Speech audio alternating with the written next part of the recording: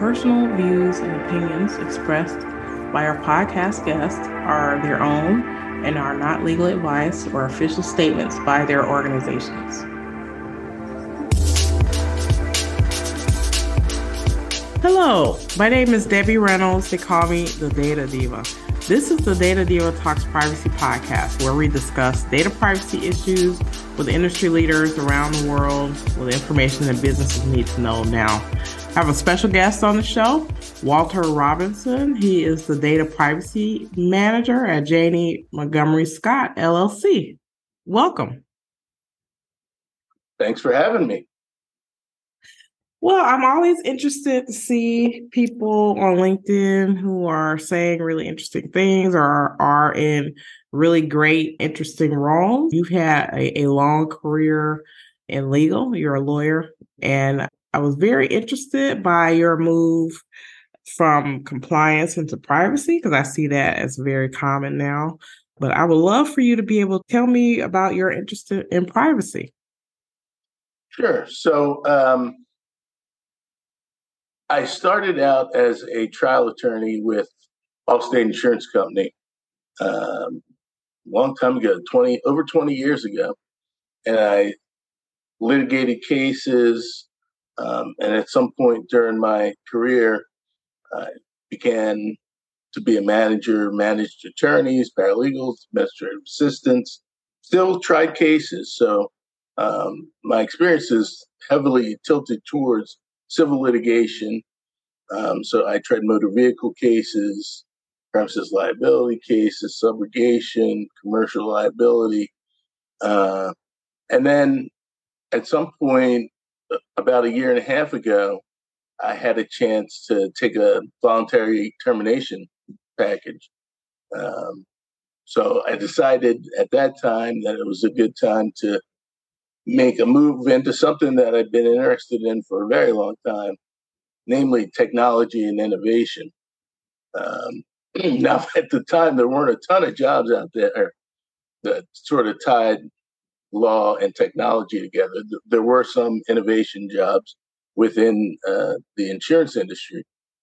And then I started looking around a little bit more. I peeked into some groups on LinkedIn, and data privacy kept coming up. Whenever I would look at different groups related to technology and law. And then I really started to do some more digging. I'm like, wow, this is something that I really am interested in.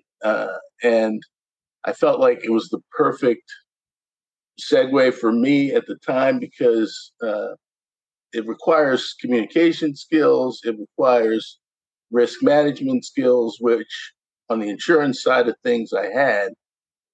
In addition, it requires some understanding of technology. I don't think to be a data privacy lawyer or data privacy manager, you necessarily have to have all the technical skills. Like, you don't have to have a CISSP necessarily. But I did kind of immerse myself in the tech infosec side of things. And then somewhere around June of 2022, I got a call from a headhunter about the Janney position. So I took the role as a data privacy manager, and I've been in that ever since. And I've learned so much in that role about obviously data privacy, but also about just how to communicate change to people, because part of being any role in privacy is about communicating changes in law, communicating changes in process and practice, and also communicating sort of the culture of privacy. So all those things are important. And I've had a great time so far in my role. Like I said, it's been a year, and I'm looking to learn a lot more as I go here. Very good. I know a lot of people who are making that transition, people that I've seen in compliance or litigation moving over to privacy because they have an interest. Either, they're really excited about all the new regulations that seem to pop up every day, or very excited about what's happening in technology. I want your thoughts about collaboration.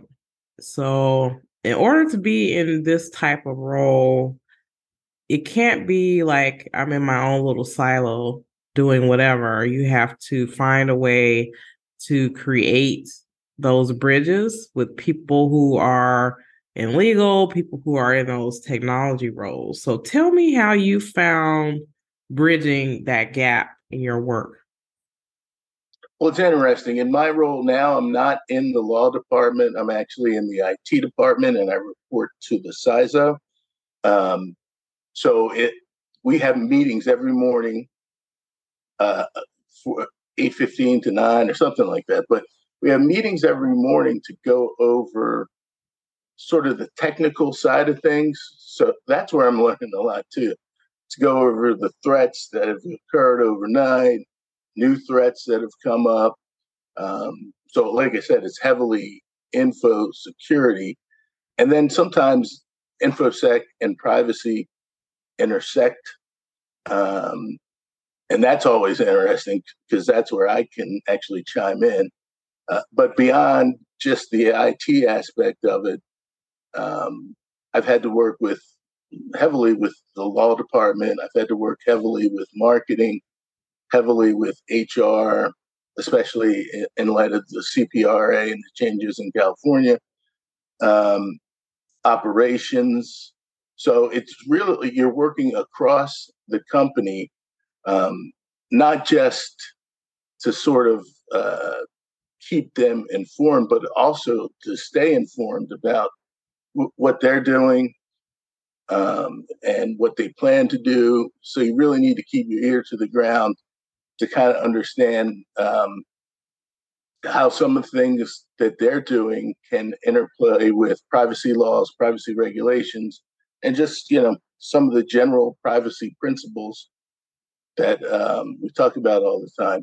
And the other group I forgot that you have to interface with is compliance. Um, and they play a rather large role in a lot of what we're trying to accomplish in privacy. So you really have to be able to tell people sometimes bad news, to tell them, no, you can't do that, but still leave a shine on their shoes, which is interesting because as a lawyer, that's also something that you do. As a trial lawyer, that's something that you try to do. You try to sway the jury, right? You're trying to communicate certain things to a jury. I think it's the same thing, trying to communicate either up or down, because there's a lot of communication um, to the executive level, but there's also a lot of communication to sort of the staff level as well. Um, and just trying to get people to understand some principles like data minimization, and that keeping all the paper or all the data is not necessarily a shield. Uh, it can be a liability. So, That's true. Tell me a little bit about how you break down silos, because I know from experience working with lawyers, a lot of times if you're a lawyer, you enter a room with a group, maybe you're working with marketing or HR, people shut down. They don't really want to talk, or they feel like, oh, this is like, this person's going to tell me, slap my hand for something I'm doing. So, how do you get people to open up and truly communicate and trust you in your role? well, there are a few things. One, since I don't report up to the law department, I think it makes it a little bit easier to walk into a room and have a frank discussion, or pick up the phone and have a frank discussion, because they know my goal is different from the legal department. Even though I'm a lawyer, my role in privacy is to help them sort of stay ahead of things. I don't like to say stay out of trouble because that has different connotations, but to stay ahead of things, I think is important to stay ahead of all these changes to the law. So if you kind of couch it in those terms, like I'm here to help, we have all these changes to state laws coming up. We have changes to breach notification laws that happen all the time. We have regulations that change. Um, and I'm here to help you kind of keep ahead of those things.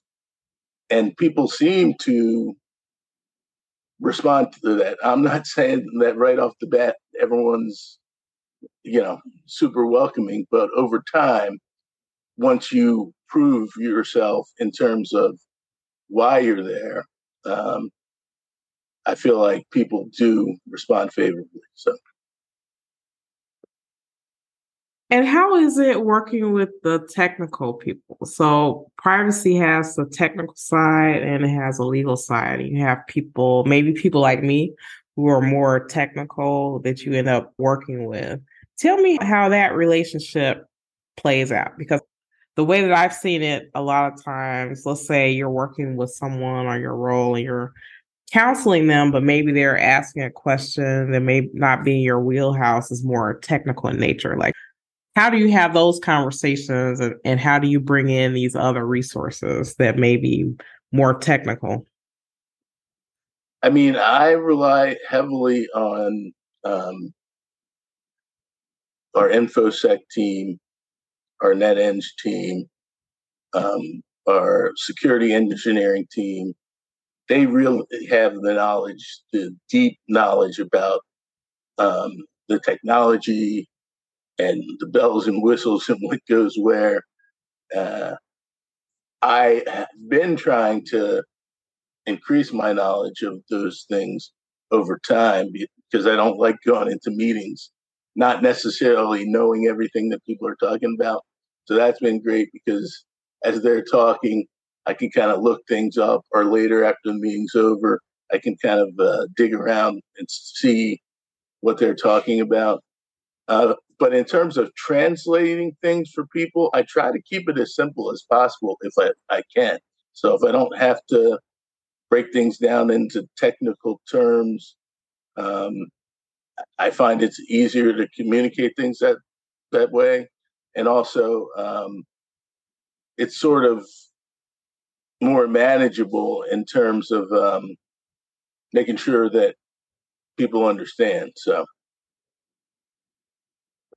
Very good. What's happening in the world right now that you have your eye on that has a privacy implication that you're saying, oh, wow, I don't know if I like the way this is going? well, Chat GPT and AI is a particularly interesting area right now. Um, and it has raised in my mind some very serious privacy issues because I think a lot of people are thinking that they can use it to help them get a leg up in their job or to help them perform certain tasks, but they don't think through the privacy implications of that. So, um, you know, if you're taking corporate data and putting it into an AI program, whatever it is, Chat GP or whatever, you may run into problems. And certainly, if you're using information that is client based or proprietary, you're definitely going to run into problems. So, in terms of things on the horizon, that's one big thing.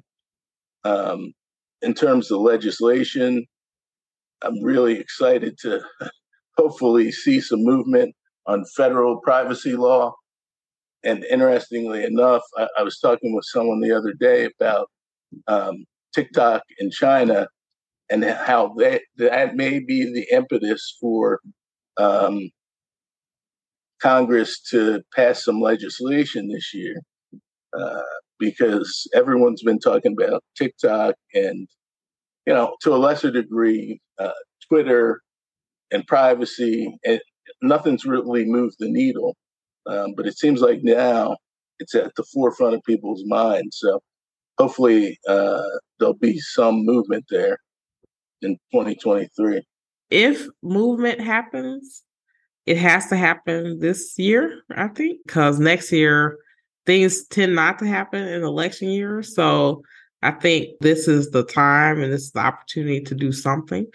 You mentioned TikTok, and one of the concerns that I have about people being up in arms about TikTok is that I feel like we should use a lot of that energy to try to advance federal, more comprehensive legislation on privacy and not just go after like one application because TikTok is very popular and people have concerns about it with their AI and the things that they're doing. But there are probably thousands of other apps that use that type of technology also. So I think if you're only looking at TikTok and not looking at this broader scheme of other technologies that are doing similar things, we're kind of spinning our wheels and probably not taking the opportunity to do something more comprehensive that's needed. What are your thoughts?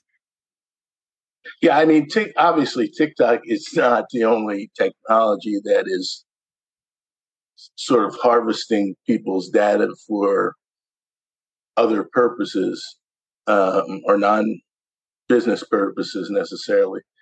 But I do think that from a political standpoint, TikTok became the perfect fall guy for everything that's been going on. And I'm actually optimistic. I don't think TikTok is that much more nefarious than Instagram or Facebook or Meta or anything like that.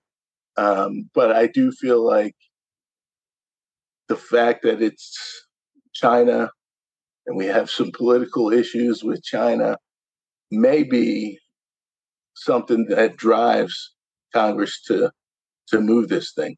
It seems like the president's ready to sign some kind of data privacy legislation. That doesn't seem to be a big hurdle necessarily.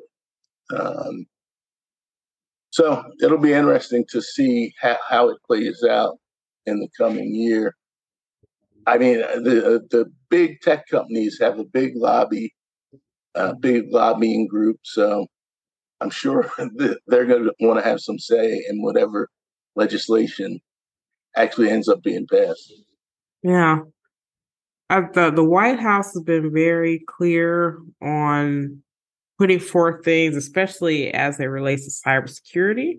But in some ways, I feel like people feel like cybersecurity and privacy are the same thing. So they think that they're advancing in both. So I would like to see more advancement on the privacy side, not just the cyber side on a federal level. But who knows? We had that ADPPA proposal last year that kind of fizzled out because of midterm elections. And so I think people are trying to pick up some of those pieces and try to advance things. But I would love to see these groups that are trying to advance separate bills come together on maybe one comprehensive bill. What are your thoughts on that? Yeah, I mean, I think there's been so much movement on a state level for comprehensive data privacy laws, and we that seems to be snowballing. Uh, I think the stumbling block may be that the states, like like California, for example, they have such an interest in. They were the first kind of, and they have the most stringent laws in the country. I don't think they necessarily want to see the federal government get involved, and there's a lot of pushback there. Um, so I don't know. I mean, it seems as if they should be working together, but there's a lot of behind the scenes political stuff going on that seems to slow things down. Um, and certainly, it would be helpful from a privacy perspective to see some consistency in terms of the state laws. Now, it does look like most of the state laws that have passed are very similar, kind of GDPR based laws. Um, but I guess it remains to be seen if some of these other states that are thinking about passing privacy laws are actually going to follow suit. Yeah. I think the future for us is a lot more state laws. States can pass these laws faster. I guess Iowa was the most recent state to pass the law, right? So I thought, wow, now I can't print this on a sheet of paper now. Like I gotta add 6 columns instead of five. It's like we're gonna have 50 columns, I guess. And also I'm seeing that these states are borrowing from these other privacy laws. So they may not be extremely different, but they're different enough to be annoying, have nuances that just make it really irritating. And for me, it seems like we're moving in a situation like almost like someone says Carolina barbecue. So we'll say, Virginia style privacy law, and it'll be the 4 or 5 laws are more like Virginia or more like California. You mentioned Chat GPT.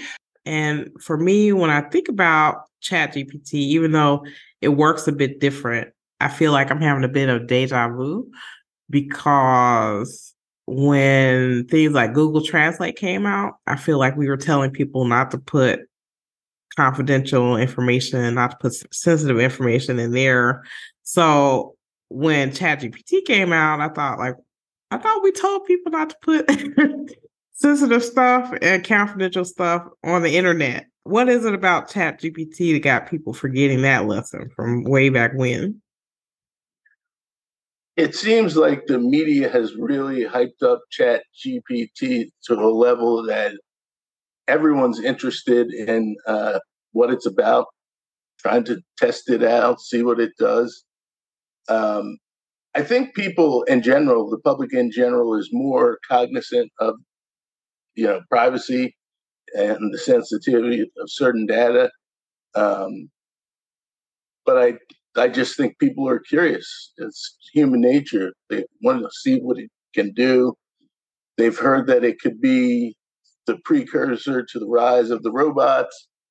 Uh, they're scared. I mean, it's an interesting time, certainly, to be alive right now, because the benefits of Chat GPT or AI seem to far outweigh the negatives, but there are a lot of naysayers who are saying, "Oh, you know, AI is going to rule the world in 10 years if we don't look out." I don't believe that.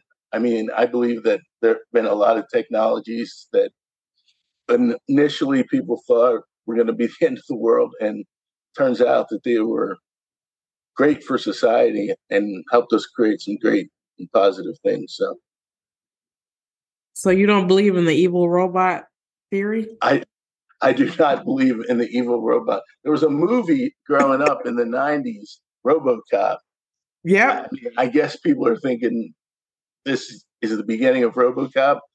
I don't know. It could help out with some of the situations we have with the police and things like that. If we did have RoboCops that were programmed to do everything right. So Yeah. I had not ever seen RoboCop until this year. And when I saw it, I thought, wow, so people need to rewatch this movie. One thing that happened in that movie is like this robot, someone programmed it to do something. I think they were supposed to target someone and they couldn't stop it, right? So the robot killed someone. They're like, oh, it's just a bug. it's a We'll get glitch. it fixed up. Yeah.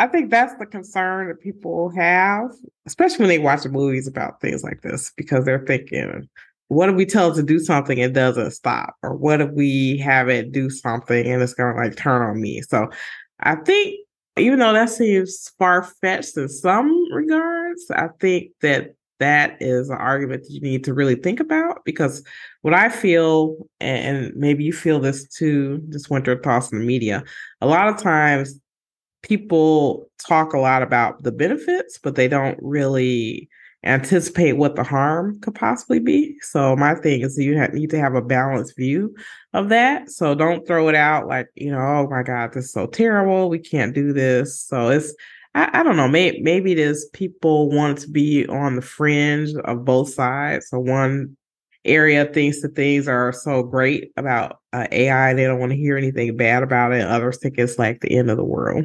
What do you think? I mean, I do think that if the United States wants to remain a global power, economic power, we can't, the genie's out of the bottle, right? We can't go back. We can't put a halt to it because all our competitors are using it, and who knows how they're using it. Now, that's the scary part. I mean, who knows how other countries are using it without any kind of guardrails. And as you can see with some things that have happened recently, or at least how people think COVID came about, uh, you know, we need guardrails. You're right about that. I know. I feel like we need to get on. I don't know if we'll ever be on the same page, but I think these times remind me of the commercial internet. So I remember when people were like, can't be on the internet. And we know how that turned out. It's like, okay, there are harmful things that happen on the internet, but people use the internet for business and different other things. So I think trying to stop it is not realistic because it's already out there. As you say, the genie is out of the bottle, but we have to find ways to use or leverage these innovations, especially in ways to create, in my view, more productivity. So the ability to really be a helper to people is really the true way to be able to use AI. But then also, as you say about privacy, thinking about the privacy implications when you're sharing information that maybe you shouldn't.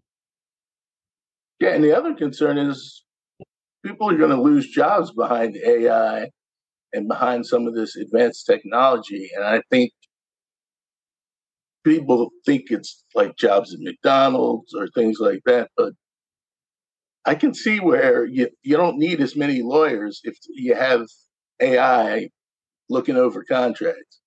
You don't need as many, I don't know, nurses if you have AI uh, reviewing patient charts and things like that. So there are real life issues and impacts to it. And society's going to change a lot over the next 10 years. And it already has. I mean, you look at what's going on in France, and it doesn't take that much to push a nice society into kind of chaos.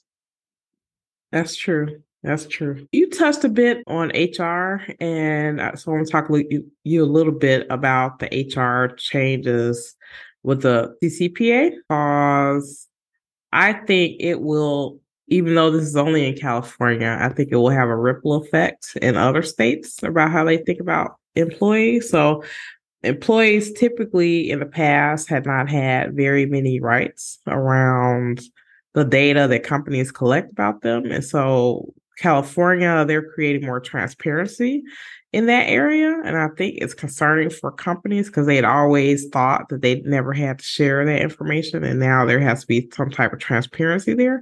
But I think what's going to happen is other states may pick that up as well, especially as people are saying, like, for example, you have a company, you have employees in all states. So they were like, well, why do the California people get more information than I do? What are your thoughts about that? Couple of things. So with California, the fact that people have the right to, employees have the right to request their data, request to have their data deleted, it does create some confusion if you have employees in other states. And I think it's incumbent on companies to come up with a solid process up front based on California that they can use for some of these other requests that are going to come down the pipeline. So, in terms of getting out ahead of it, I mean, it's more than just having a good notice at collection on your company's website or on your career page. You really have to be able to sort of find the data, and that's where HR comes in. Find the data, but find the other places where that data is, unstructured data. So it's actually a big task to comply with California. But I think if companies get ahead of it now, and they create a good process for California, they'll be in good shape when the other states start to fall like dominoes, which inevitably they will. Very good. Well, if it were the world according to you, Walter, and we did everything you said, what would be your wish for privacy anywhere in the world, whether that be technology, legislation, human behavior? What are your thoughts? Well, at first I was thinking about a federal privacy law, but that's a little too narrow and probably too self-serving. I think really what people crave right now is transparency. So transparency from companies with respect to how they use your data, how they're getting your data. Like, are your cell phones and your Internet of Thing document items listening to you? Like, is Alexa listening to you? Is your phone listening to you? It should be transparent when that happens. You should be able to know that if I click on this site, something might be tracking me or listening to me. I don't think there's that transparency level right now. And I haven't really seen anything that proposes to address that. So, yeah, I mean, transparency from companies, and also transparency from the people who communicate about privacy. I mean, hey, let us know if you know something is going on. The quicker you can get it out to people, the better off everyone is. I'm not really sure if new legislation or new regulation will take care of that, but I do think educating people about what's going on will.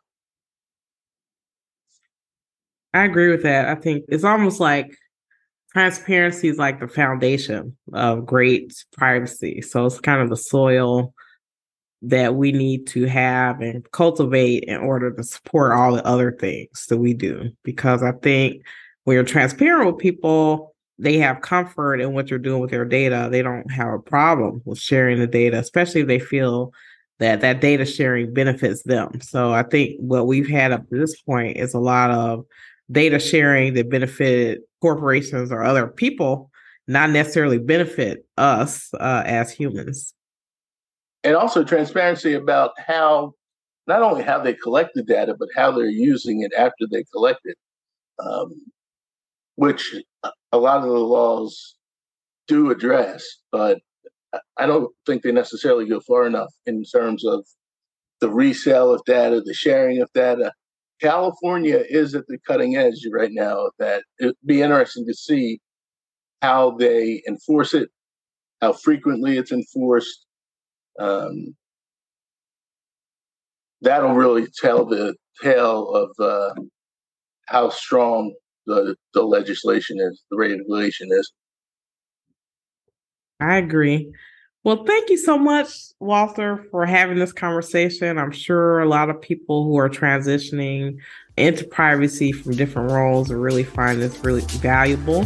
And also, I love your thoughts about this. Maybe we'll check in a year or so and see what happened. Yeah. Compare notes and see how things turned out. Hopefully there won't be an army of RoboCops roaming the streets at that time. I hope not. We'll record this and we'll keep track of how things go in the next couple of years for sure. But thank you so much. Thank you. Talk to you soon. Bye. Bye.